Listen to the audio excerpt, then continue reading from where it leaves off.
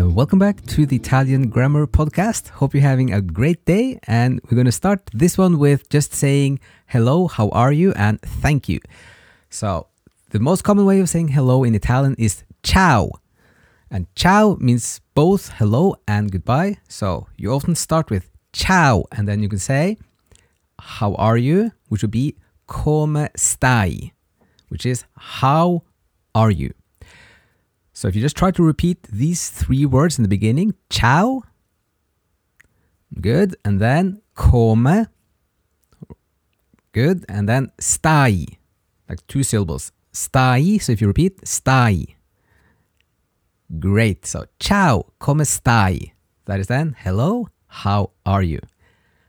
And then a common reply would be, good, thank you, which is bene, grazie.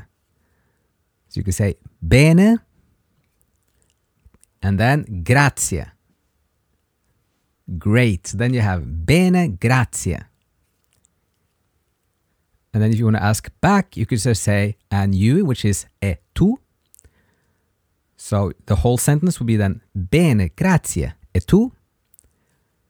And then the reply would be, or could be, very good, molto bene. Just very good. And then grazie. So, molto bene, grazie. And then just two more lines, which is then bye and goodbye, see you again. So, you could say then just ciao for goodbye. And then see you again would be arrivederci. This is a long word. It literally means to again see us.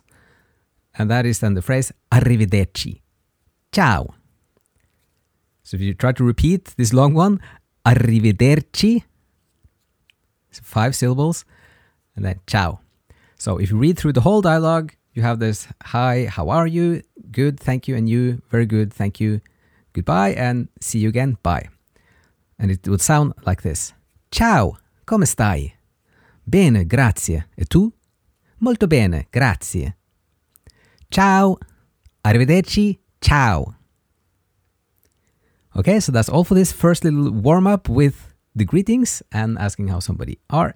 And hope this was helpful, enjoyable, and thank you so much for listening. Grazie mille, and see you again in another episode.